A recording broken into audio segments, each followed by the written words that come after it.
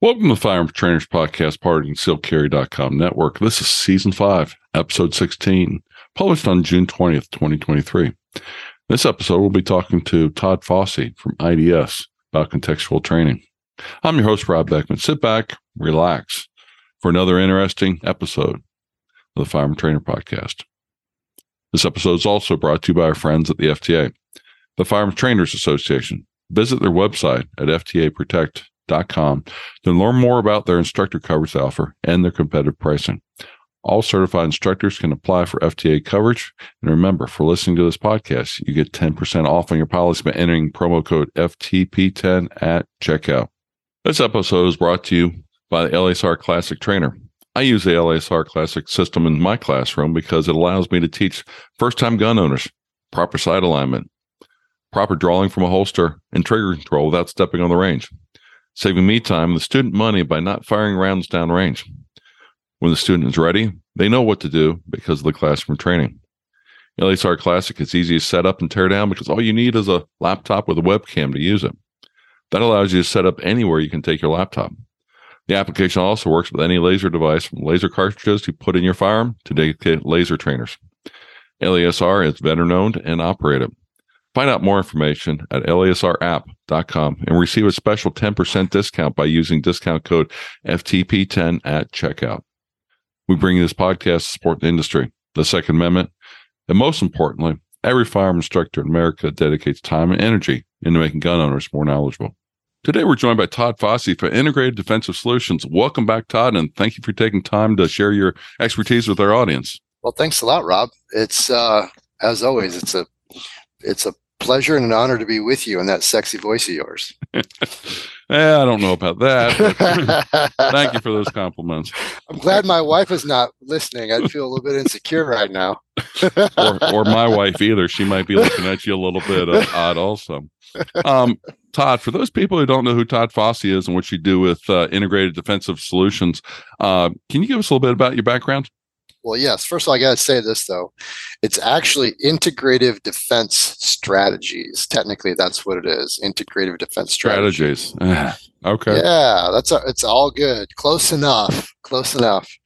What do we do? I'm the founder, and we integrate multiple disciplines into one comprehensive system where we specialize in self-defense and personal protection with the firearm. That will integrate, of course, the firearm, combatives, decision-making, psychology of violence, our own psychology, the psychology of others, and psychology of criminals, use of force, tactics, legalities, skill acquisition. We take all those things and more, and we blend them together into one comprehensive system. So that's what we do in a nutshell. It's a Venn diagram where all those things blend together in the middle, where all of those disciplines and principles are interdependent off of one another. So to us, those disciplines are indivisible. They can't be separated, and we don't think they should be. Mm-hmm. Which kind of leads us into what the topic of today's podcast is about, and that is the contextual training, because context is what drives everything that we do. If it's a big problem, we handle it, from a big way. We don't go along and, use a sledgehammer to kill an ant. We find something that is more appropriate because the context there, we don't need to smash things. We just need to kill that one little ant. But at the same time, if it's big, it's an elephant, we're not going to go along and take a tack hammer and try to stop an elephant with a tack hammer, right? Well, absolutely. Context dictates strategy as well, in terms of what we call fight IQ or defense IQ. And what you would be referencing is the use of force continuum, right? Using the same level of force that comes against us without going beyond that level of force. And once the threat has been stopped, we must stop. And once the threat has a reasonable means of retreat without harming anybody else, we must allow them to retreat. And in most cases, if we have a reasonable means of retreat, we must retreat as well, even as the defender. And then obviously that would include the pillars that would govern the laws around the use of force. So we feel very strongly that training should be, the decision making should be contextualized as opposed to generic information processing.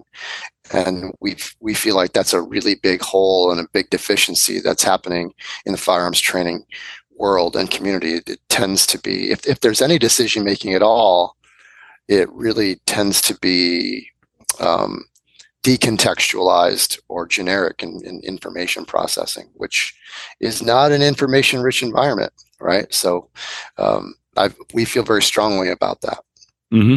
Yeah, it's like the when you're training on a static range and you've got a paper target in front of you, it's real easy to go along, draw your pistol, nice and easy and slow, and put 2 rounds on the target or without a problem.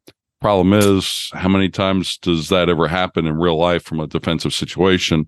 And that's where your tying in contextual, allows you to start going along and doing, broadening the your understanding and what to properly use in those kind of situations. Do you run? Do you hide? Do you fight? Those approaches to it. Yeah, I mean, how can this IQ be developed any other way if all we're doing is standing across from a static paper or cardboard target? It simply can't be. There's no interaction, right? You're not going to be able to develop those things, and oftentimes the training is far too infrequent for any real competence to be developed in that decision making, where we're really making those decisions under extreme stress and compressed time. And then, unfortunately, the overwhelming majority of the firearms training world removes combatives, which is going to be the overwhelming majority of the options that you're going to have, the overwhelming majority of assaults. That's really the way to look at it in terms of assaults. The overwhelming majority of assaults, 80% of assaults, are simple assaults and simple battery, where the victim is in reasonably in immediate fear of simple bodily harm. They're going to get banged and bruised, but they aren't going to require any kind of medical attention. They're going to have they're going to heal immediately or very quickly from that. And so we can't, like you said, if the only tool we have is a hammer, everything looks like a nail. But now we're dealing with a simple assault, but we're carrying a firearm. One, are we going to overreact? Are we going to underreact? And do we have the skills to retain and access that weapon if we need to? But more importantly, do we have the skills to handle that situation, to defend ourselves and other people, and while we use the appropriate level of force? And so those things have to be integrated. Now imagine if the person who's the aggressor in that situation sees or feels that you have a firearm on. Right? Mm-hmm. Now a predatory instinct kicks in. They want that firearm. They one, they don't want you to use it on them, right? And 2, they may want to, in fact, use it on you. Mm-hmm. So the ability to work in those extreme close quarters, if you think about what distance do those simple assaults take place at?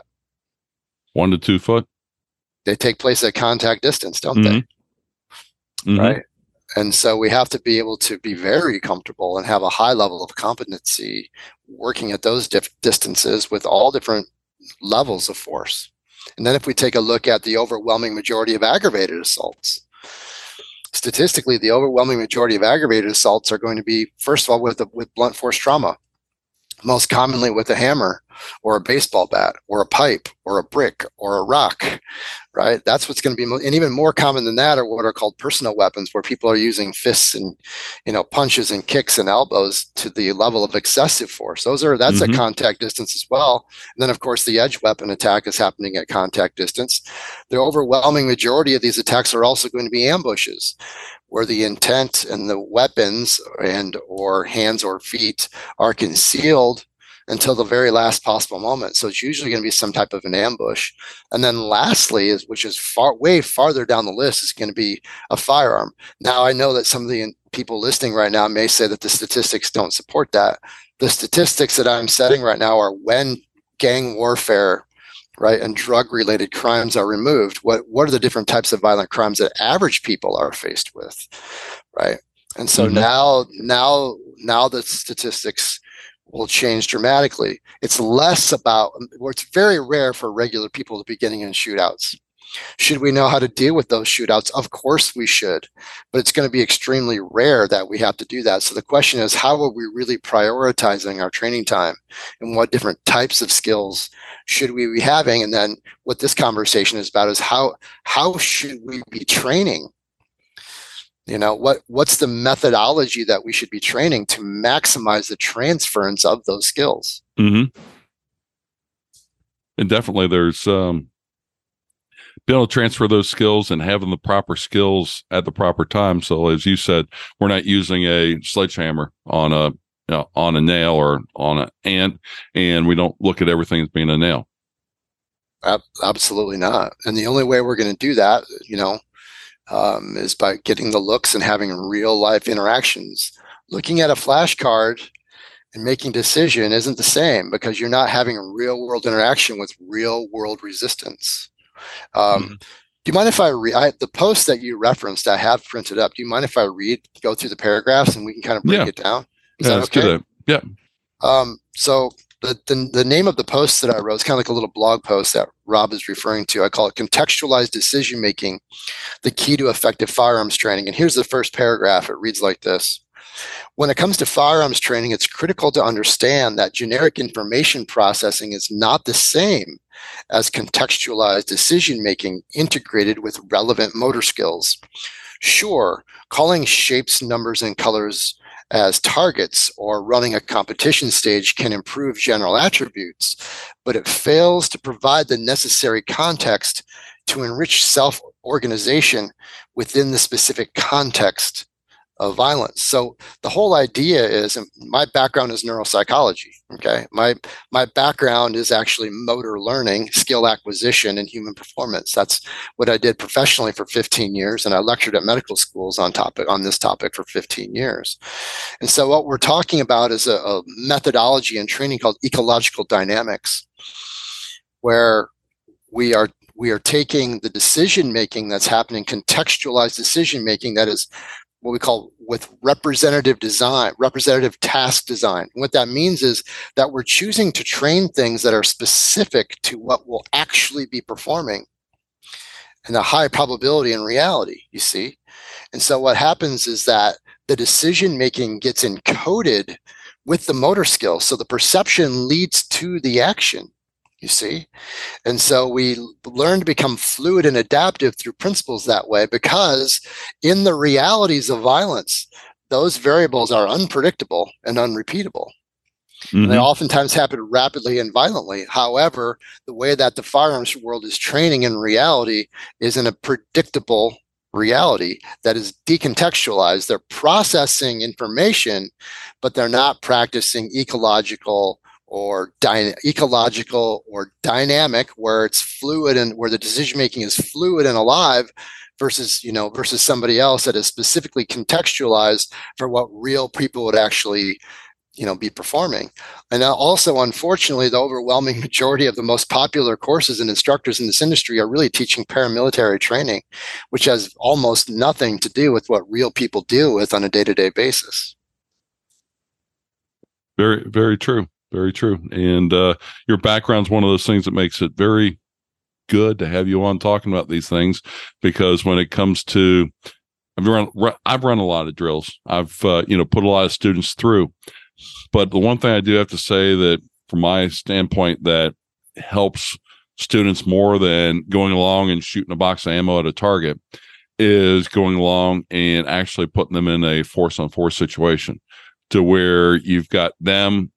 The student has to make a decision off about what they see, and what they do can also affect on whoever is doing the role playing at the same time. And most definitely. And that gets them to start thinking that, oh, I was so focused on the person coming in front of me, I never saw his buddy coming up behind me. I go along and it's like, okay, he got so close to me. So when I drew, they were able to go, they were at arm's distance, and they were able to grab the gun just as quickly as they were drawing. And it became a wrestling match instead of actually, being able to be used in a defensive situation. Yeah, most definitely. Understanding force and reactionary gaps and how long things take, and in reality, is something that very few people have a real true understanding of. So I'm really glad to hear that you're saying that. One of the things that we've developed at IDS is a spectrum of force-on-force training that goes anywhere from really simple binary decision making that's contextualized, all the way to micro scenarios, simple scenarios, complex scenarios, and then all the way up to large scale scenarios where we have 7 different steps of this. So the point that I'm saying with this ecological dynamic style of training is that it's scalable. And we can actually do this in a way because now we have the data. We know what violent crime looks like. We do. And I'm talking about violent crime in the United States, not violent crime in other countries, not violent crime in prisons, not the type of violent interactions that law enforcement is dealing with, because their context is different too. Okay, they're usually going hands-on first, and their interactions are going to be different. We can tailor it to all of those things, but we want to make sure that we're specific to our context and what the patterns of violence are where we live, right? So we have that, and we also have modern training aids. We have the CERT laser training pistol. We have UTM. We have all of these things that we can do. I use the UTM all the time. I used it a whole bunch last week with our instructor course that we have here. The problem is it's expensive and it's cumbersome and it requires lots of safety protocols, and it requires lots of equipment, and it can be slow and cumbersome because we have to stop and reload. But with the CERT or something like that, or an inert type weapon, we can get a high level of volume where we're getting new looks every 5 or 10 seconds.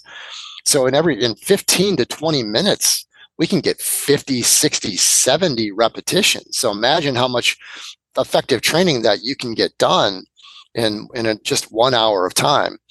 It's one of the things that we find so important at IDS. We have 40 affiliates across North America, and now we're in Germany. We certify instructors. We're in Germany. We're in the Philippines as well, and Canada. Is that we have students that come and train all throughout the week. It's a martial arts model, is what it is, because the science clearly shows that in order for students to really have a true level of competence, they have to have ongoing training and practice in this ecological dynamic approach. Yep. And the one thing about the difference between an actual firearm and a CERT is one goes bang and the other one doesn't. But you still have the same tactile feel. You still have to take it and move it, and watch. You can watch where the muzzle is. You can go along. Assuming you've got a model that's replicated within the CERT, you get a very good feeling for it. Uses the same holster, same type of trigger, and you get all those reps in there very quickly, and reinforces what you should and shouldn't be doing at the same time in a safe environment. The autonomic nervous system doesn't know the difference between a simulated experience and a real one. So all the kinetic skills can really be developed extremely well in this type of training with the CERT. It's commonly said within our industry that nothing beats live fire, and I would strongly disagree with that, because live fire is so limiting with what we can do. Right? We can't do force on force. We can't do this ecological approach. We can't do this contextualized decision making with live fire. We simply can't do it. And it's expensive and it's time consuming, and so I'm not here to take away from live fire. Of course, live fire is very valuable, but it's extremely limiting and very deficient with what you can do with it. So what we do at IDS is 95% of our training and practice for our students is with the CERT. 2.5% is with non-lethal training munitions like UTM, and 2.5% is with live fire. So we can go to the range, assuming that we have a range that will allow us to work in a way that is representative of what we'd actually be performing in a way that is fluid and dynamic. And we can verify what our skill level is with the live weapon that we've already been practicing with a high level of competence and proficiency with the inert weapon and not the non-lethal munition. Yep, that's probably a really good ratio when it comes to being able to do things, because it also controls the cost. And ammo is available these days, but I wouldn't say ammo's gotten cheap yet. Still fairly expensive overall. When you get to a couple 100-round class, you could be spending more than you want to. Yeah, if the way that we've done it at IDS is we actually have 2 pathways that we'd have. We have an online training program as well for anybody, so they can train at home. That's the whole idea, is we want to remove the barriers of entry for training. So we can train all the time. That's the point. So the model where we're working across from a paper or a cardboard target or an inert target is called the reductionist pathway in training. Reductionist, and it's also prescriptive. That's another thing that usually happens in the firearms training world, where the instructor is giving the answer to the problem, and then the student is just repeating the answer to the problem over and over again. So there's no real problem solving that's happening, right? And then we have the ecological pathway. So if you have a training partner or training partners, you could drill it both ways. So if you're alone, you could work that reductionist pathway, right? And if you're with training partner or training partners, now you could work it with the ecological approach. So we can do it. We can do it both ways. And that's the whole idea. We want to be as versatile as possible. Oftentimes we don't have the luxury of having training partners, right? Hopefully you can find one. Right. But you can do it both ways. But the research hands down says, right? If you don't believe me, look up Rudd 2020 just for starter. The research that Rudd did in 2020, and there's a whole long list. I mean, there's white paper after white paper and journal after journal about this. There's real scientific research around this, guys. We're not just going based on tradition and intuition here. We're giving you real science here. That the research clearly shows that to maximize transference of skill, you want to work with this ecologically dynamic approach. And the old methodology, which is 50 or 60 years old, if I'm going to be honest with you, that's how outdated our training methodology is in the firearms training world, says that you first need to have skill development happen first. And then once you've developed the skills, then you can apply the skill application. But the research doesn't say that at all. The research clearly shows that skill development and skill application need to be happening simultaneously. So how do you get good at playing a sport? You play the sport. Yeah. You play the sport. You play the whole game. You don't just shoot free throws and then just think that you're good at the game of basketball, right? Mm-hmm. No one would ever think that in the sports world, but in the firearms training world, they think it all the time. That's the prevailing status quo paradigm, and it's flawed. It's fundamentally flawed and functionally outdated. Mm-hmm. Here's the second paragraph that I have in this little blog post. The reality is that learning to make decisions is encoded with specific movements, and they are baked into the cake together. Therefore, training that involves real human resistance integrated with decision making that is specifically representative of how violence actually occurs is the most effective way to deepen and accelerate students' learning, which is what I was just talking about. This ecologically dynamic training approach allows students to integrate all necessary components of their performance and develop real competence, especially the high probability of integrated combatives. So again, we want to take all of these things and bake it into the cake. We don't want to take a fractured or fragmented approach where these things are disconnected from one another. They are intimately interdependent upon one another simultaneously. A lot to digest there, but I think your approach really is getting me thinking about how I'm doing it. Maybe I need to be offering my students a little bit more on a more integrated approach for doing things. 100%. The science shows hands down. Mm-hmm. The science says hands down if we want to think about it, Rob, our students are carrying a lethal weapon. They're making life and death decisions with that lethal weapon, right? Mm-hmm. Yeah, your sports analogy, it really has got me thinking too, because in CCW classes, most pistol classes, we're worrying about shooting a target, and as long as we're in the A zone, we consider that good. But in reality, we're very seldom going to have things that are going to be that neat and that nice to be able to do ugly. it. And we need ugly to and messy. Be able to go along and, instead of having an A zone that's on a piece of paper, we need to go in, okay, where do we aim if somebody's got a shirt on? I mean, we've got to be able to aim at something besides just the shirt, right? And at the same time, be able to go along and, be able to deal with all those dynamic situations. Listen, so generic marksmanship, in my view, is the equivalent of figure skating. And defending yourself with a firearm, or when you have a firearm on you, is the equivalent of hockey. Shooting is a part of hockey, right?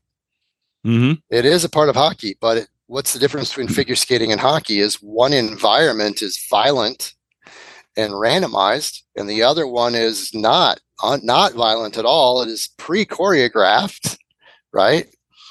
And it's judged. It's given a score, right? Against how well you execute the choreograph.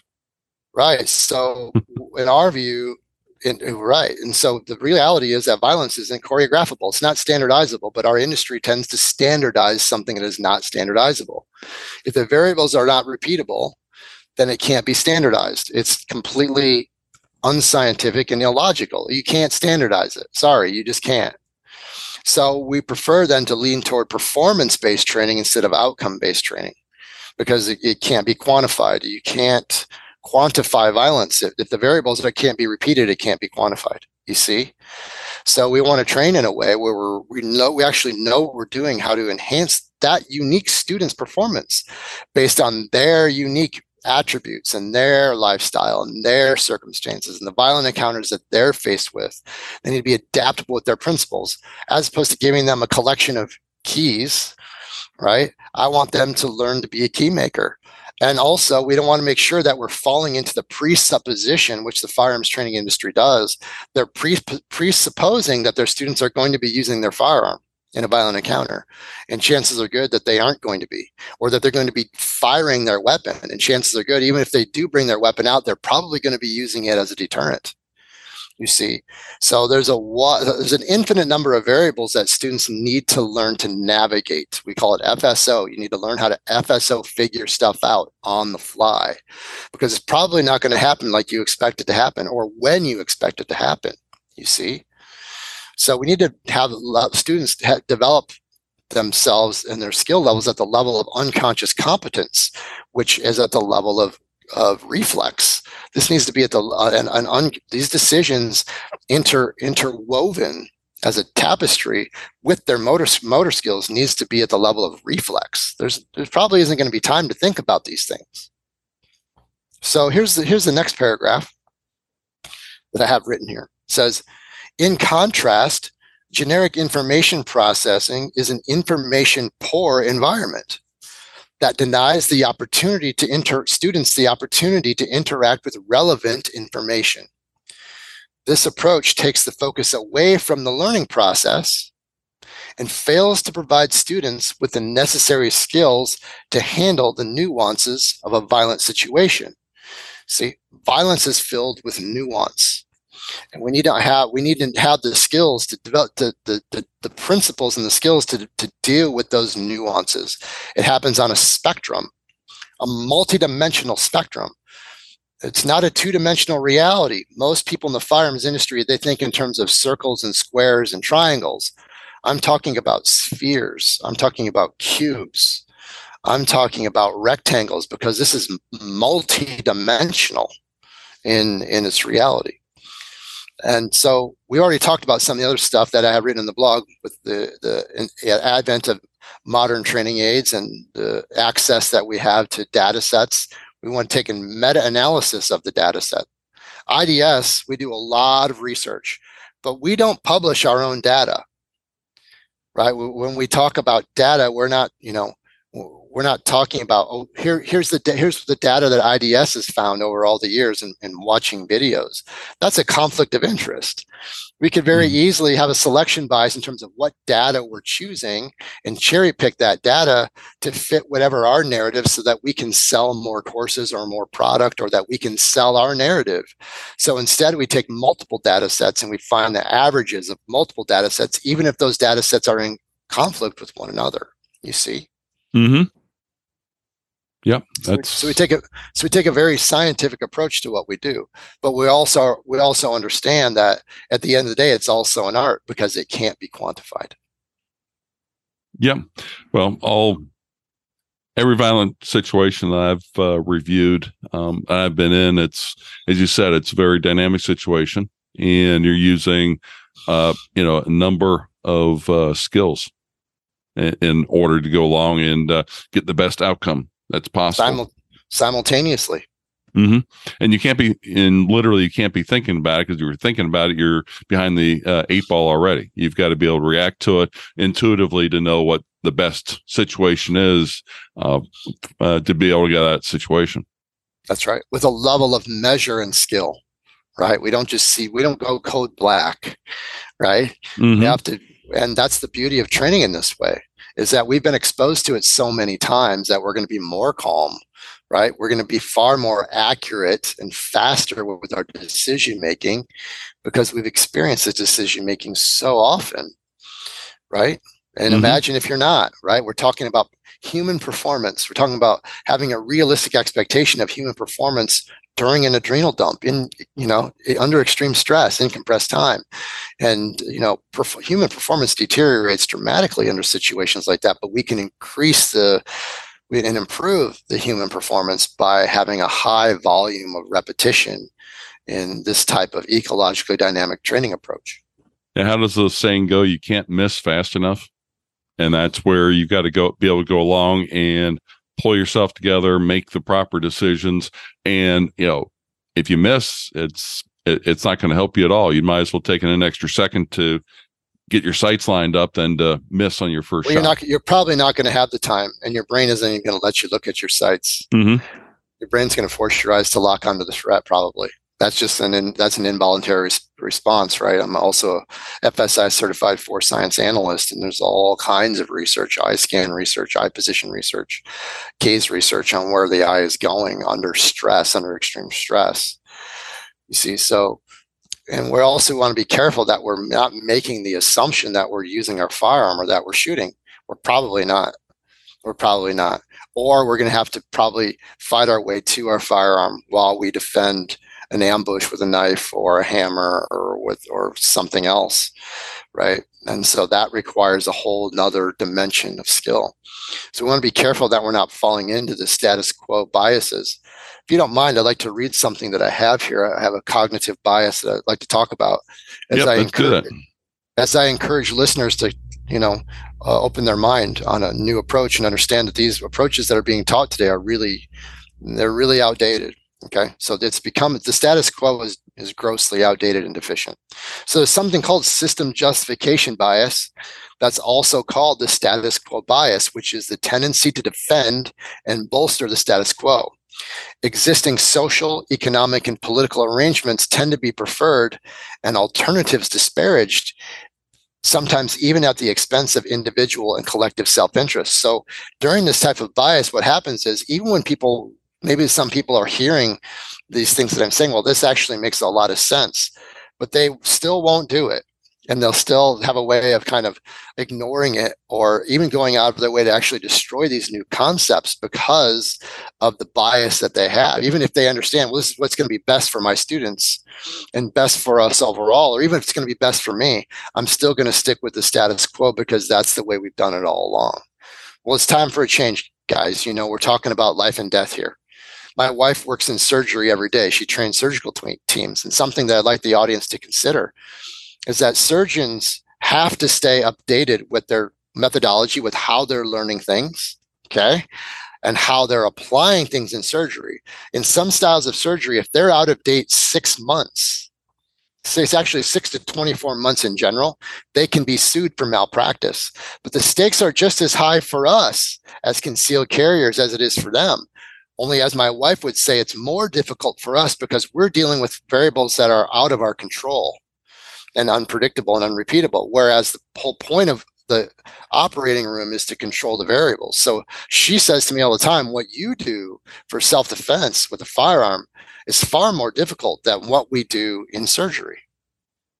So that's why it's important that we open our minds to a whole new approach to training methodology so that our students can have the best possible outcome. Yep, I'm chewing on all this. You've got my mind thinking, and that's a good thing, to say the least. Can we go back for a minute and explain your IDS instructor program a little bit? I know we talked about it the first time you were on, but it's a great program. I haven't been able to go through it yet, but it's been a great program. Thank you. I'd say a lot of good information coming from it. Thank you. Yeah, we're integrative defense strategies, so we're integrating multiple modalities and disciplines all together, and We have 40 affiliates across the United States, Europe, and now we're in the Philippines and we're in Canada as well. And the instructor certification courses are 3.5 days long. And we have 8 different levels of certification from beginning to end. And they cover everything. It's a program like nothing else anybody's ever seen. There's a high profile instructor that you and I both know who said to me one time, Todd, you got to be careful with what you're saying because there's no program out there that exists like that. I said, yes, it is. Yes, there is. That's the IDS program. So I invited him to attend our level 1, and he said, oh my gosh, I had no idea. My mind is blown.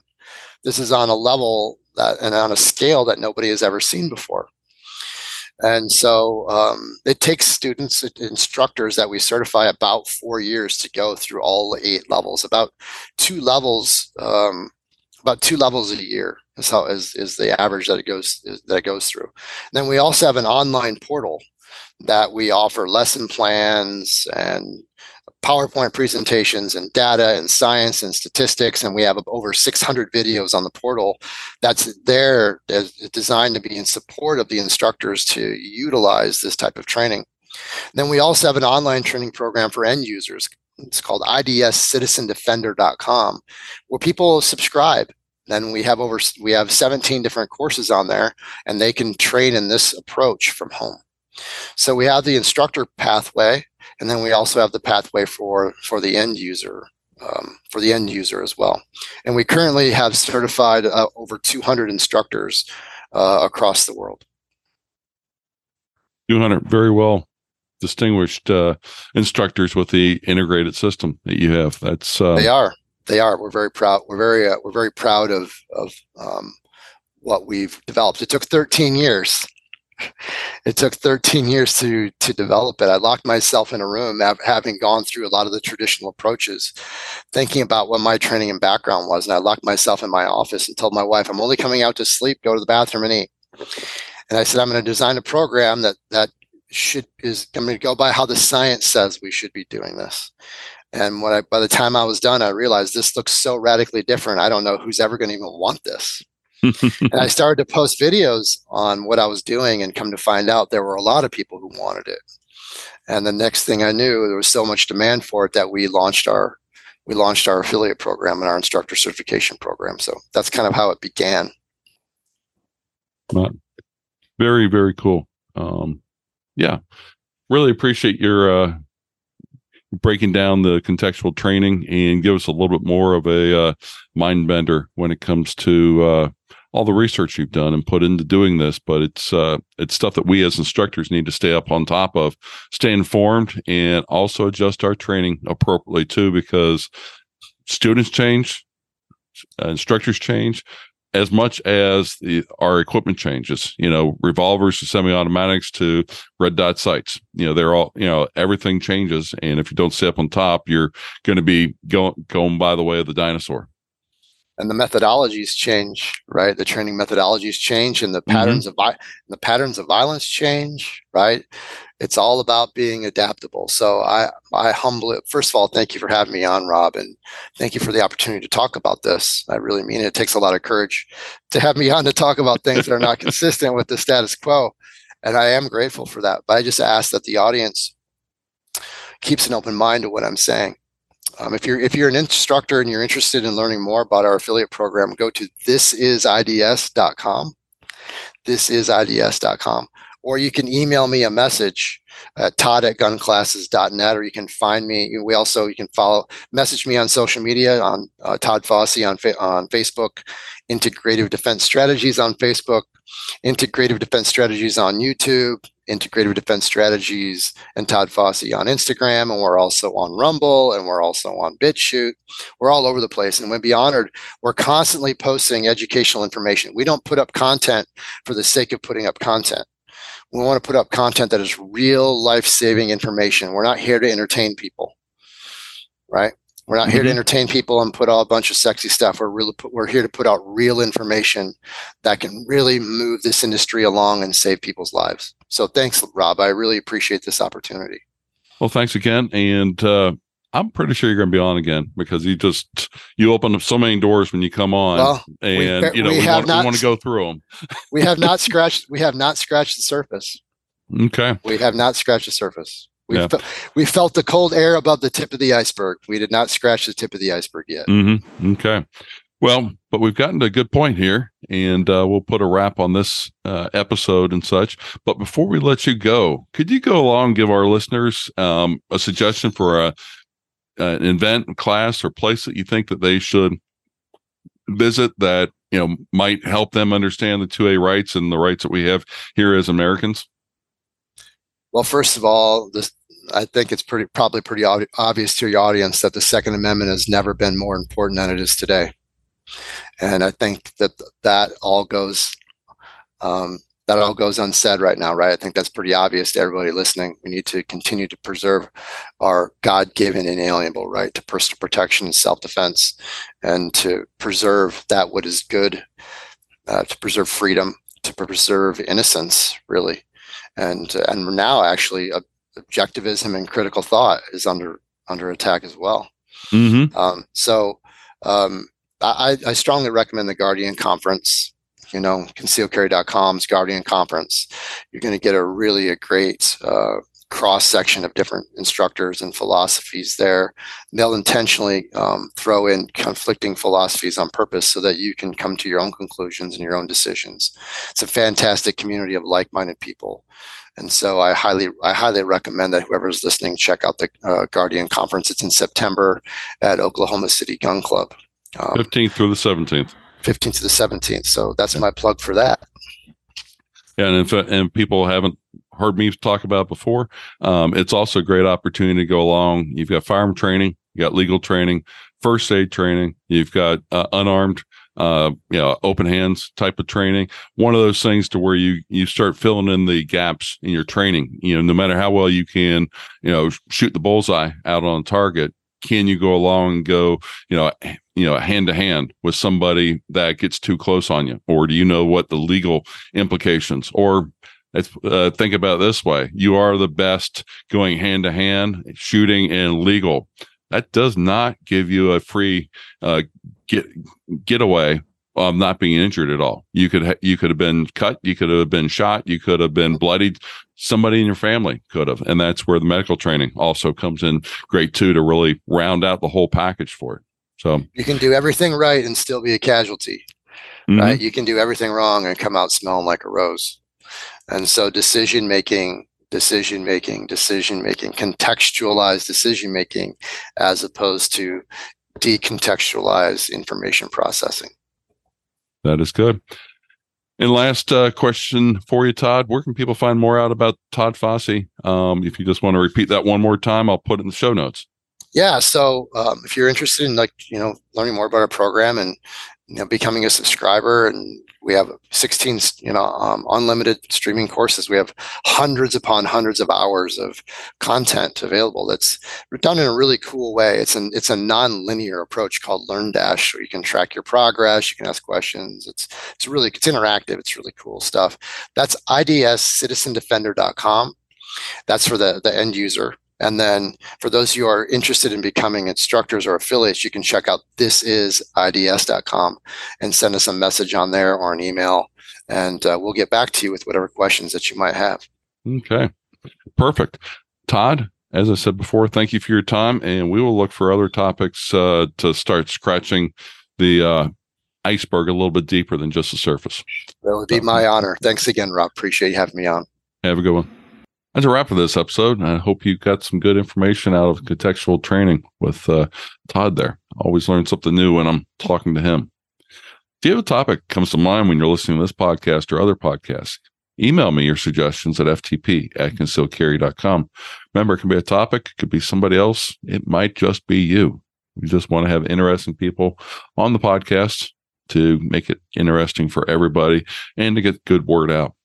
Also, listen to the other Concealed Carry podcast, the original Concealed Carry podcast, the Off Duty, On Duty podcast with Brian Eastridge, and You're Not Your Average Gun Girl podcast. Don't forget about the Guardian Conference on September 15th through the 17th. Be a great time to get some world-class training out in Oklahoma City, starting on Friday, ending on Sunday afternoon. If you have comments on our podcast, feel free to go to our webpage, firearmtrainerpodcast.com, or our Facebook page. Leave us those comments there. Also, too, if you'd like to see some of our or listen to some of our older podcasts, go to firearmtrainerpodcast.com, where there is a search feature on the right-hand side that you can search for different topics: marketing, going along, expanding your business, advanced training. All those topics are out there, and we've got many, many episodes out there for. Also, remember, visit our sponsors, especially the Firearm Trainers Association at FTAProtect.com, and check out their instructor insurance. You went along, establish your business. As your first step, you get certified as next step.